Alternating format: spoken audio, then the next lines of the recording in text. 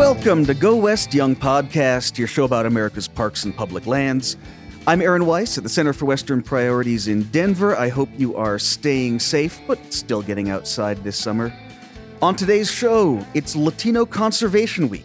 We've got a fascinating discussion with 3 Latino conservation leaders that touches on everything from the intersection of environmental justice and social justice to how we can make sure outdoor spaces are welcoming to everyone. And we are going to set that up with a look at how big the nature gap is in America today. Our friends at the Hispanic Access Foundation and the Center for American Progress have a new report that used satellite imagery and public data to quantify the degree that lands have been altered by human activity. That is to say, how natural they are. Then they overlaid that with census data, and they found that 74% of communities of color live in areas with less nature than the state median. Compare that to just 23% of white neighborhoods, which are below the state median for nature deprivation. Similarly, 70% of low-income communities are in areas with less access to nature. And the report authors point out that this is not an accident. It's the result of decades, or centuries even, of racial discrimination and forced migration of people of color that often excluded them from green spaces by design.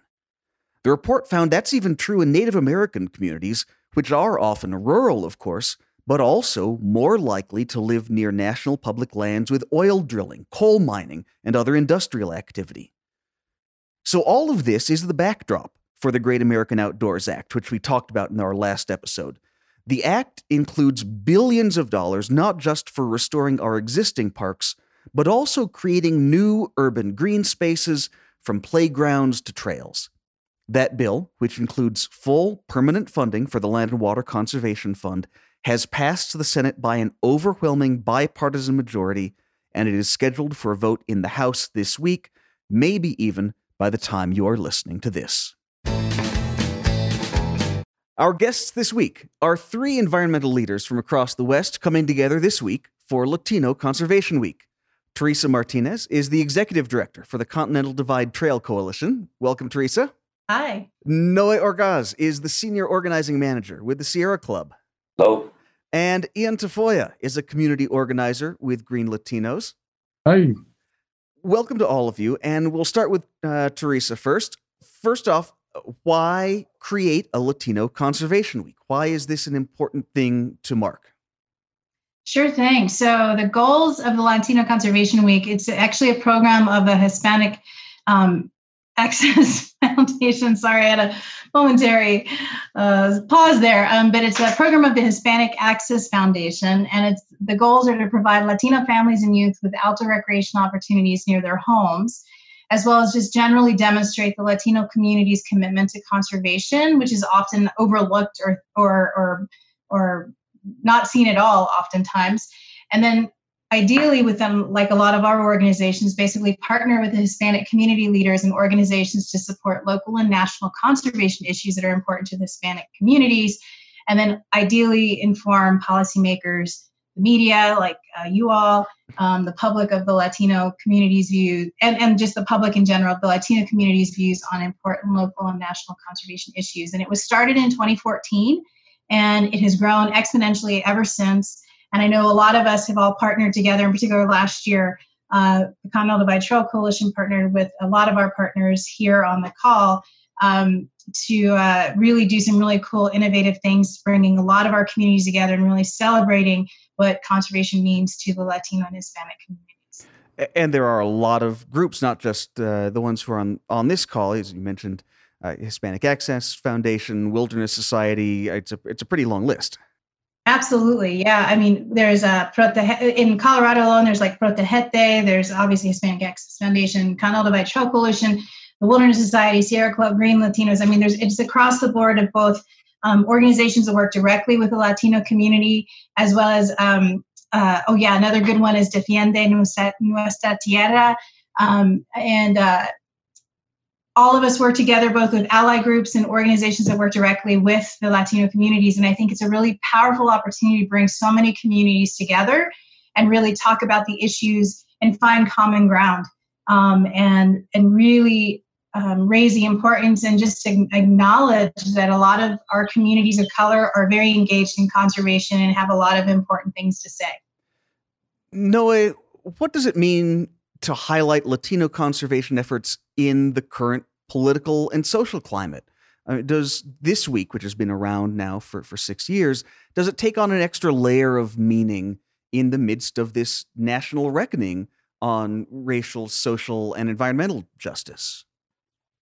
I feel like it elevates the platform a little bit higher than what it was in the past. But Latinos have always been stewards of the environment. We've always expressed an interest in protecting public lands and ensuring that we have quality air, safe drinking water. But yeah, I think in the midst of talking about racial, social, and environmental justice, this is a prime opportunity for Latinos to talk about how we've been excluded, how people have been not feeling comfortable when they go to recreate in public spaces. And then also solutions, right? How can we be creative and how do we want to be reflected as we move forward? One of the exciting things that we're doing right now is really just looking at renaming landmarks, renaming spaces and parks that reflect not only the Latino community, but all cultures that are not only here in Denver, but across the nation. Ian, let me ask you about that, both in terms of making sure that outdoor spaces feel welcoming to everyone when they have traditionally been white-dominated spaces, but also the renaming. Is that something that you think is important to recognize and put at the top of the list? I guess my question is it not just symbolic? Is it more than just a name? It is more than symbolic to the people whom, like all of us, have carried this burden of our ancestors for far too long. A world that was unjust and propped up white supremacy as manifest destiny and resulted in genocide and oppression of not just Latinos, Blacks and Asians as well, low-income workers and whites. I think we're all connected on that issue. And I think right now what we're seeing bubble up is each of us coming to reckon with our own histories, but recognize that these pillars are intertwined. And the Black-Brown Alliance is very strong. Moreover, there are Black Latinos. Latinos it's a culture, not a color, I'd say. And I'd say we span that gambit and we span a wide diaspora. And so, it's really important to talk about the names, but it's also important to talk about programming.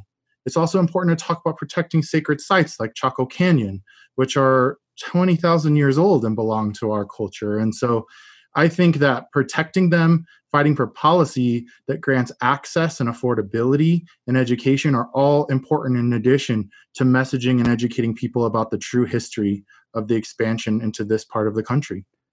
Let's dive into the specific policy proposals. We do a lot of policy conversation on this podcast, but are there specific proposals in the conservation space that need more attention because they are very important to the Latino community, to the Black community, but are overlooked or perhaps downplayed by traditionally white outdoor or environmental groups? And I'll start with Teresa on that one.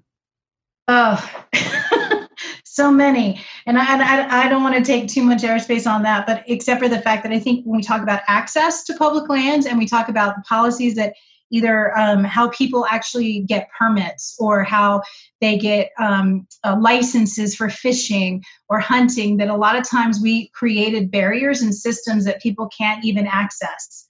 And so I think I'll just stop there, but with this idea that in just basic, simple things, there are policies and practices that we have created in our systems that create barriers that many people don't even see. But if you're a community of color, are the main reason why, one of the main reasons why you're maybe not getting out there. Ian? I just want to add that many people, when they think about getting outdoors and outdoor space, they're in Colorado in particular, you're thinking about getting to the mountains, you're thinking about getting to the grasslands, you're thinking of getting to a larger body of water that we've created.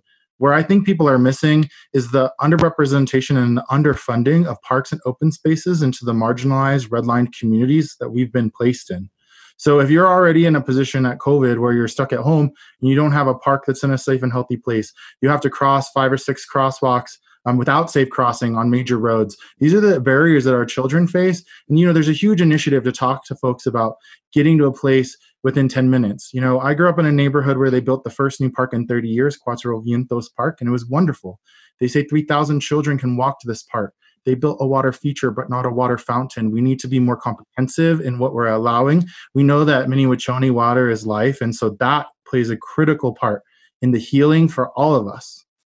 Oh, I was just going to say to that point, I think things specifically out that we're talking about, like in the near future, things like land and water conservation funding, the Great American Outdoors Act, are current pieces of legislation that actually provide capacity to purchase not only things that are big, like big landscapes, but those community parks, the basketball courts, access to things that are within those 10 minutes. And I think until that land and water conservation fund is actually fully funded, we don't have actually resources to actually do the work that we know we can do within local communities and small communities, whether they're in rural or urban settings, just again, public parks that kids can go play safely in, as well as the big landscapes that we think of as these iconic places that everybody can access. So yeah, I think that's one thing that's happening right now that, in a present day, very fast track, getting communities of color in particular engaged in calling decision makers about supporting things like the Great American Outdoors Act,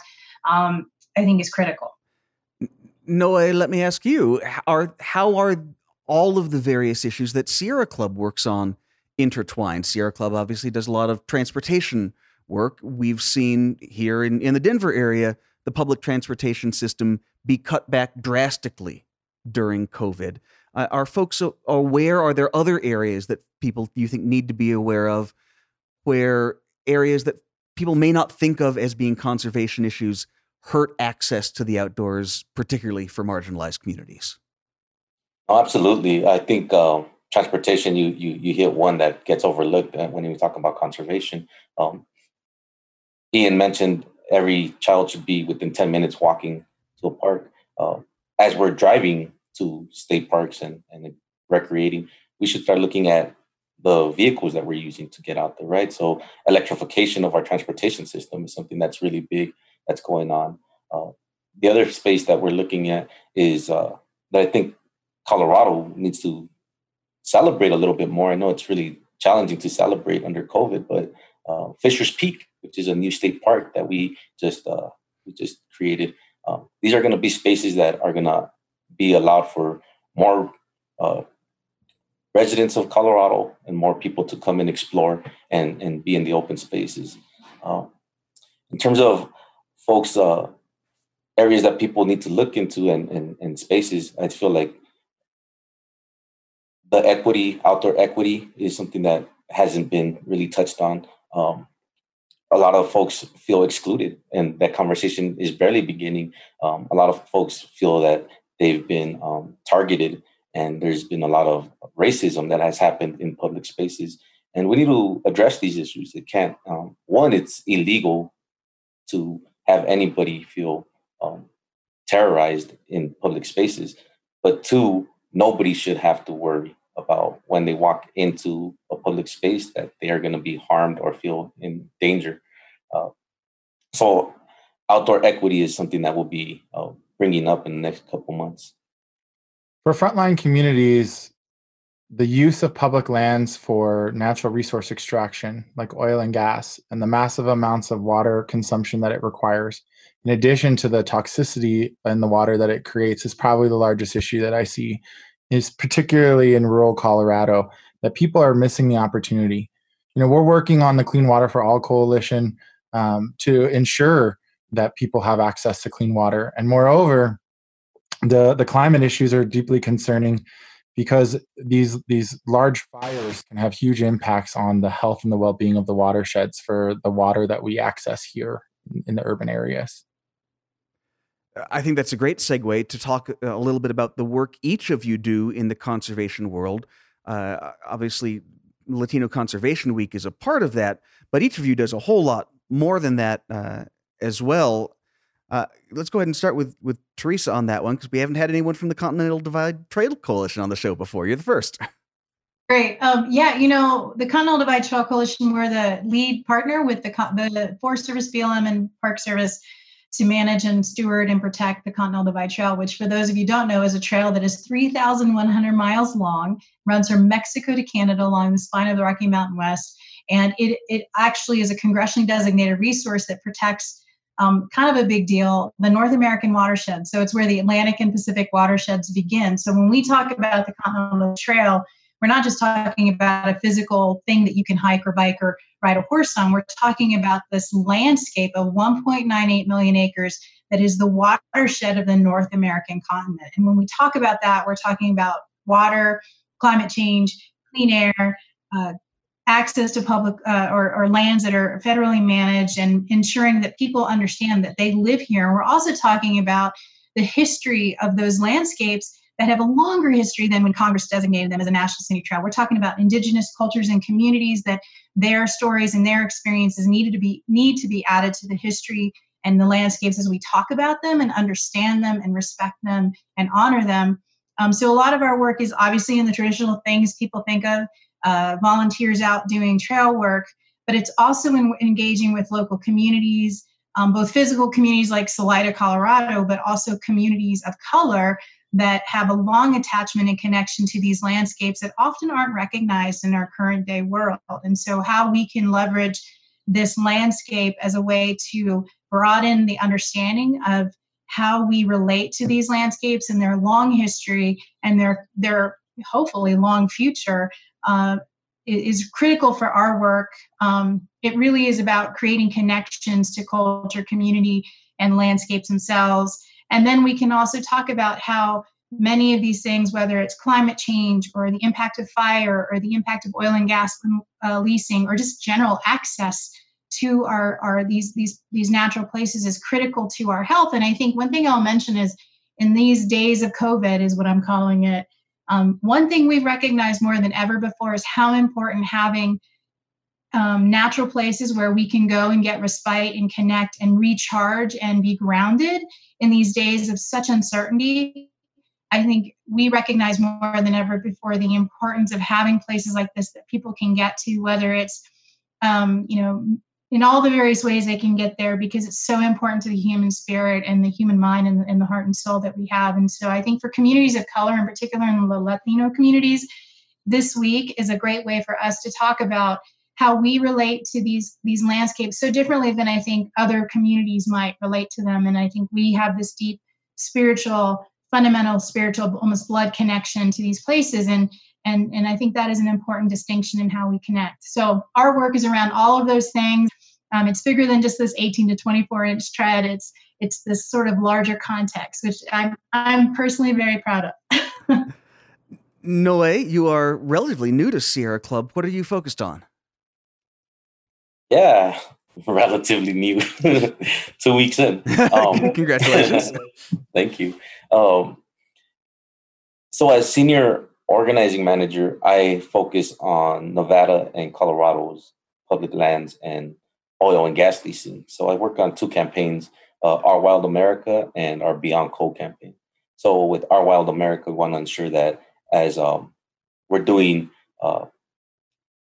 oil extraction, that we're not infringing in our public spaces, and that if the oil and gas industry ever wants to overstep, we're there to push back and be part of coalitions that support the protections of public lands. And then Beyond Coal is looking to dismantle and retire coal plants and replace them with solar or renewable energies. So we're organizing community members all across Nevada and Denver and Nevada and Colorado to engage, primarily folks who are interested in outdoor recreation. But my twist is bringing in the Latino community involved into this process. So yeah, a lot of that work is exciting and ongoing. And Ian, tell us about your work with Green Latinos. Green Latinos is a national organization that brings people together for a couple of reasons. One, to join in community in our appreciation for the outdoors and for conservation. The other is to help for job employment and professional development. And then lastly, probably the most important, is to travel all across the state of Colorado to really empower. Many people in the community say we have to educate before we regulate. So we have to tell people what's happening to them, and then we have to help them find their story. And then we help them figure out how they can best use their story to influence the policy that's going to have the greatest impacts on their public health, including access to public lands. What are the opportunities and also challenges, I guess, that the pandemic have created in terms of engaging Latino communities on the environment? If folks are also dealing with so much else in their life and a pandemic that is disproportionately affecting Black and brown people. Yeah, I try to look at this pandemic as just something that it's a microscope, right? And it amplified all the suffering that has been happening already. So, I mean, when it comes to climate change, folks were suffering from heat islands, the heat island effect, water shortages, food access. COVID just made it worse, right? So it definitely poses a challenge to engage community members in being involved civically in these processes. But it also creates an opportunity for policy and legislation to get created in a space where now we could look at the real problems, the long-term solutions. How are we going to outlive COVID and then also not go back to communities that are suffering from are suffering disproportionately from climate change? I would also add that Latino communities are also just resilient and will continue to fight even under all the pressures that they're being put under. So even though there is these barriers, they're still taking action. They're still participating to the best of their capabilities. Teresa, we started talking about how Latino Conservation Week is about getting the Latino community outdoors. We talked about how outdoor spaces have a history of being predominantly white spaces, often not welcoming to people of color. Obviously, events like this week are designed to change that.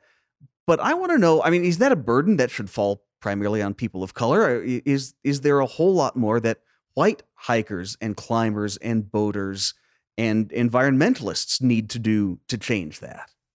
Yeah, I think it's an and. It's something we have to do together, both with our allies and our accomplices in this space. And I will share, from our perspective on the Continental Divide Trail and these long trails and sort of this very traditional look at like outdoor recreation. I think sometimes people think the only way you can engage in some of these things is by hiking 3,100 miles. But we all know that most of us, I'm never going to through hike. I actually never want to through hike. It's not my gig, which is funny. And I love these trails because of the landscape. But I also think that most people spend a weekend, a day in the woods with their family, camping, having a cookout, playing in the Rio. It's just, so I think two things is as allies, people have to recognize that, these communities have been in natural places forever. We're hunters, we're fishermen, we're hikers, we're bikers, we're all these things. We just don't do it the way we see it in magazines. And I think the responsibilities in some of those outdoor retailer spaces and other those outdoor recreation entities to understand and recognize that the way they show, they allow us to show up, so to speak, needs to change. And recognize that we've been here forever. I mean, we're, especially in the American Southwest, if you go to New Mexico, it looks very different than, say, Colorado Front Range Grays and Tories. It's a very different community that shows up at the trailhead. And I think that that's important. And I think realizing that it's not that we haven't been out playing in the woods, we just haven't been the ones showcased. And maybe it's because we don't show up with, $300 jackets. We show up with a pair of Adidas and a burrito in our backpack, in a bag. I don't know. And I think that's the thing is we've become, much of the outdoor recreation community has sort of showcased or highlighted a specific image that maybe we don't fit. And I think as we get more savvy and we're able to sort of talk about how we show up, I think we'll see a lot more, a little bit different leveling out of how that all can play out in these places. And I do think that, the opportunities, something what Ian just said, we're out there. Like one thing we know in our national forests and national parks, we've seen a 200 and 300% increase of use of people out playing in the woods during this time. And I think if anything, it demonstrates the importance of public places natural spaces that we can get away from. And to me, yes, we have to deal with the backlog of trail maintenance and all the trash and all the things. But I think it also says that people love nature, and we need more of it. And again, it's not just out in these backcountry places as much as in the front country, but nature is so critical and fundamental to all of us, regardless of the color of our skin. And I think when we work together, the solutions and the opportunities we can actually find to have successes, we're going to find them. And I think these conversations that we're having and being able to utilize something like Latino Conservation Week to sort of remind us that there's a lot more happening than maybe what we see in mainstream media. And I think that's an important conversation and understanding to have. Noah? Absolutely. Just to touch a little bit on that is that we haven't highlighted how Latinos celebrate and recreate in the outdoors. I feel, yes, we do the traditional hiking, the 14ers, mountain climbing, mountain biking, but we also do family gatherings, right? We do carne asadas, barbecues, and we play live music, and we enjoy family time, just spending time with the children, running around, playing soccer, different things that I guess traditionally isn't considered recreation, or traditionally in white spaces. Right. Yes. Let's be more frank. Right. And traditionally in white spaces, it's not considered recreation. But we have been doing this as traditions. Right. We have family reunions in state parks every single year. We have family gatherings, and always go take a walk in the park. So I think that highlight of what the Latino way of recreating needs to be highlighted a little bit more. I want to wrap up in the couple minutes we have left by asking each of you to share your conservation origin story. At what point did each of you realize that conservation work was going to be an important part of your life? And we'll start with Ian on that one. Well, I think I've been a conservationist since birth because my birthday is Earth Day, which is an amazing day to be born on. And my mother was always very clear to me about the significance of millions of people around the world standing up and demanding better environmental justice laws and demanding clean water and clean air for all. She used to take me to the library, and she would talk to me about how there were rivers on fire. Well, now we don't have rivers on fire, but we have dangerous chemicals in the water. There's another component here that I think is really important. And in middle school, my family didn't have a lot of chance to go camping because they were working so much. So the greatest opportunity I had was to go with a middle school trip that was funded through the Denver Parks and Recreation Department, where I went horseback riding for several days. And I think the most powerful part was they took us to a spring, and they said you could drink water from the ground. And that just to me was so foreign. And I tasted it, and it tasted so good. And I bottled it, and I brought it home, and I forgot about it for a couple of weeks. And I looked in my closet when my mom told me to clean it out. And in that bottle was so much that was alive. And it really dawned on me the first time how much water does for all of us. Teresa, what draw you to the conservation world? Oh, it's so crazy. I actually grew up in the East. I grew up in Virginia, but my family was from Austin and Texas, and all over the Southwest. But my distinct memory is being with my family, as Noe described, down on a river.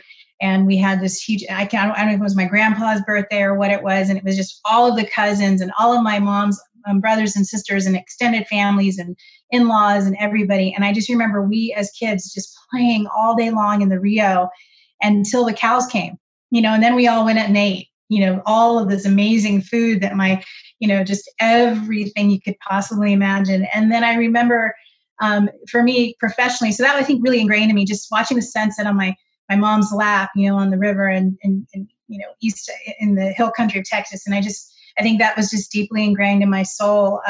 But we grew up all over the world. My dad worked for the State Department. So my actual life was so different than my family. So it really wasn't until I went to Virginia Tech in Virginia and I was a freshman. I went on a trail maintenance event my first weekend at college, and we went out to maintain a section of the Appalachian Trail, and I literally stepped foot on it. And I remember asking the trail supervisor that day, so what's this white blaze again? And he's like, well, if you turn left, you end up in Georgia. You turn right, you end up in Maine. And my mind was just blown that something like that existed and that I could actually volunteer and participate in its maintenance, and I could own a piece of it per se, because I'm never going to own land. I'm never going to be one of the 1%. And so for me, it was a way of really connecting deeply to this legacy of stewardship that then led me to a love affair with these long trails. I worked for the Appalachian Trail Conservancy for 20 years, and then I moved west to work on the Continental Divide Trail. And for me, the CDT has really brought me home to my people, to my place, to my family in a way that I didn't even know when I left Virginia, since my parents had passed away. And we just did this whole discovery of realizing, our family came up from Mexico across the El Camino de Real, up across, the whole span of New Mexico. And you can trace our genetics all the way from Nuevo León, Mexico to Austin, to Oklahoma, to all the places. And I just feel like for me, this is coming home. And so now my commitment isn't just to the divide, to the trail, it's to this landscape and to these communities that are just in my blood. When I'm home down in the boot heel of New Mexico, if I'm in the field, my hair stands up on my arms. It's like my blood just settles because it knows it's home. And so for me, this has been it's a commitment of love. It's a love affair, not just with the trails and the landscapes, but with the people and the places I come from. Noe, you get the last word. And so I come from Los Angeles, and I grew up right next to the LA River. I mean, if you want to call it a river, empty concrete path that flows water to the ocean. But every summer, we would go, like the community, local organization would take us camping, and I was walking distance from local parks, and I always took it for granted. I mean, it was just there, and oftentimes dirty.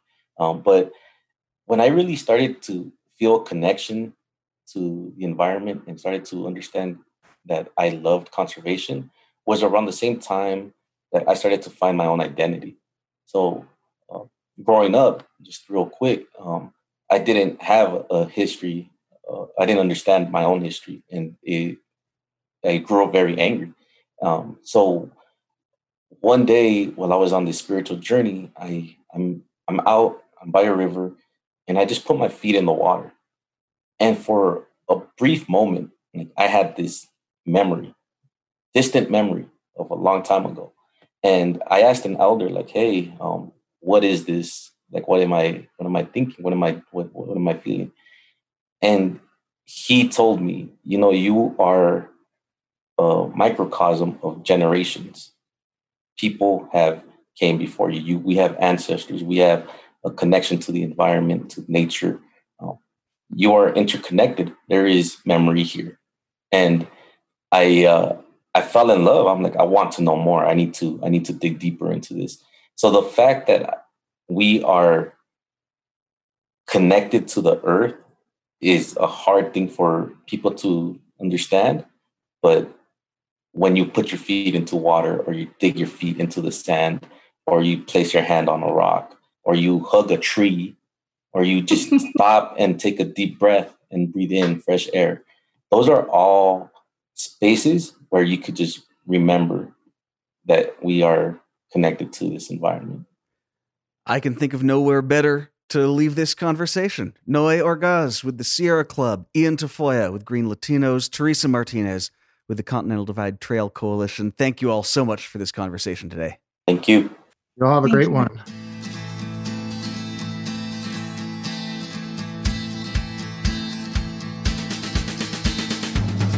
And that will do it for another episode of Go West Young Podcast. If you love live streams, and let's be honest, you do because you are stuck at home like the rest of us, join us this Thursday for a conversation about the 30 by 30 initiative to protect 30% of American land and water by the end of this decade. It's the third stop in our Road to 30 virtual tour, and we are focused on Nevada this time, especially how Bureau of Land Management lands will have to play a key role in hitting that 30 by 30 goal. The Conservation Lands Foundation will be with us, along with Senator Tom Udall and Nevada State Assemblyman Howard Watts. It's happening this Thursday, 11 a.m. Nevada time, noon Mountain, 2 p.m. Eastern. There's a link to the live stream in the show notes. You can always go and replay it afterwards, even if you're listening to this after this Thursday.